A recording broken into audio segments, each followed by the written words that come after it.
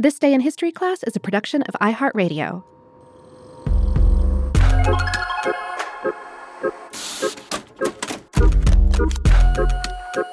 Hello, and welcome to This Day in History class, a show that shines a light on the ups and downs of everyday history.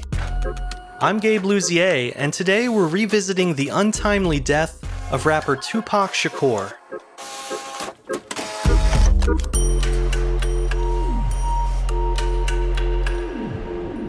The day was Saturday, September 7th, 1996.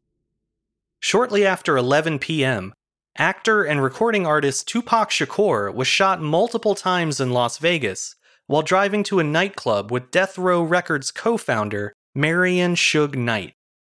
Shakur was rushed to nearby University Medical Center, but he died from his wounds 6 days later, at age 25. A few hours before the shooting, Shakur and Knight had attended a heavyweight boxing match between Bruce Seldon and Mike Tyson. After the fight, while walking with their entourage through the lobby of the MGM Grand, the group recognized a man named Orlando Anderson. Several months earlier, in an altercation at the Lakewood Mall in California, Anderson had stolen a chain and medallion from Trayvon Lane, a fellow member of Death Row Records. The chain happened to be a personal gift from Suge Knight, and the loss of it infuriated him, Shakur, and the rest of Death Row. When Lane identified Anderson as the man who had snatched his chain, Shakur sprang into action, running over to Anderson and punching him in the face. Moments later, Anderson was on the ground, while Knight and the rest of the entourage delivered a severe beating. After this fateful encounter, the group returned to where they were staying at the Luxor Hotel before heading to Suge Knight's residence about 7 miles from the Las Vegas Strip. They remained there until a little before 11 p.m., when Shakur and Knight left together in a BMW toward Club 662. They were driving east on Flamingo Road toward the club when they stopped for a red light at Cavall Lane, a half-mile from the Strip. Suddenly, 4 women in a convertible pulled up to the left, having followed Shakur and Knight after spotting them on the Strip. When the 2 men were distracted, that's when the shooter made his move. A white Cadillac with 4 men inside pulled up to the right of the BMW and opened fire. Knight was grazed in the head by a piece of shrapnel, but Shakur was hit several times, with one of the bullets ricocheting up into his lung. Shakur's killer was never identified, but many believe Orlando Anderson and his crew carried out the attack as revenge for what had happened at the MGM Grand.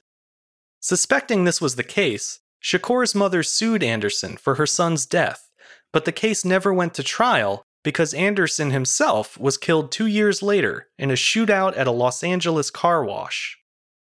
In 2009, the LAPD obtained a confession from Anderson's uncle, Dwayne Keith Davis, also known as Keith D. Davis claimed that he had given Anderson a gun on the night of Shakur's murder and was in the car when Anderson pulled the trigger. However, with Anderson dead for over a decade, the confession, whether true or not, was obviously too late. Although his life was tragically cut short, Tupac Shakur left a lasting mark on the world of hip-hop, inspiring a new generation of artists and millions of listeners all over the world. He released 4 albums while alive, achieving platinum status dozens of times over. Several of his most celebrated songs were released posthumously, revealing him as a more contemplative and often tender artist than violent headlines might suggest to the uninitiated. One such track is The Rose That Grew from Concrete, which features a recording of Shakur reading some of his personal poetry. In the closing lines, Shakur admonishes that, quote, "You wouldn't ask why the rose that grew from the concrete had damaged petals. On the contrary, we would all celebrate its tenacity. We would all love its will to reach the sun. Well, we are the roses, this is the concrete, and these are my damaged petals." I'm Gabe Luzier, and hopefully you now know a little more about history today than you did yesterday.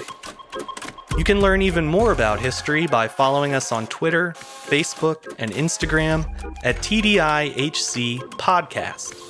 And if you have any comments or suggestions, You can send them my way at thisday@iheartmedia.com.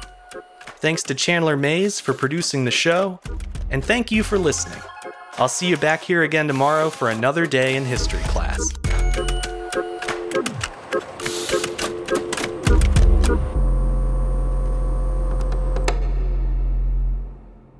For more podcasts from iHeartRadio, visit the iHeartRadio app, Apple Podcasts, or wherever you listen to your favorite shows.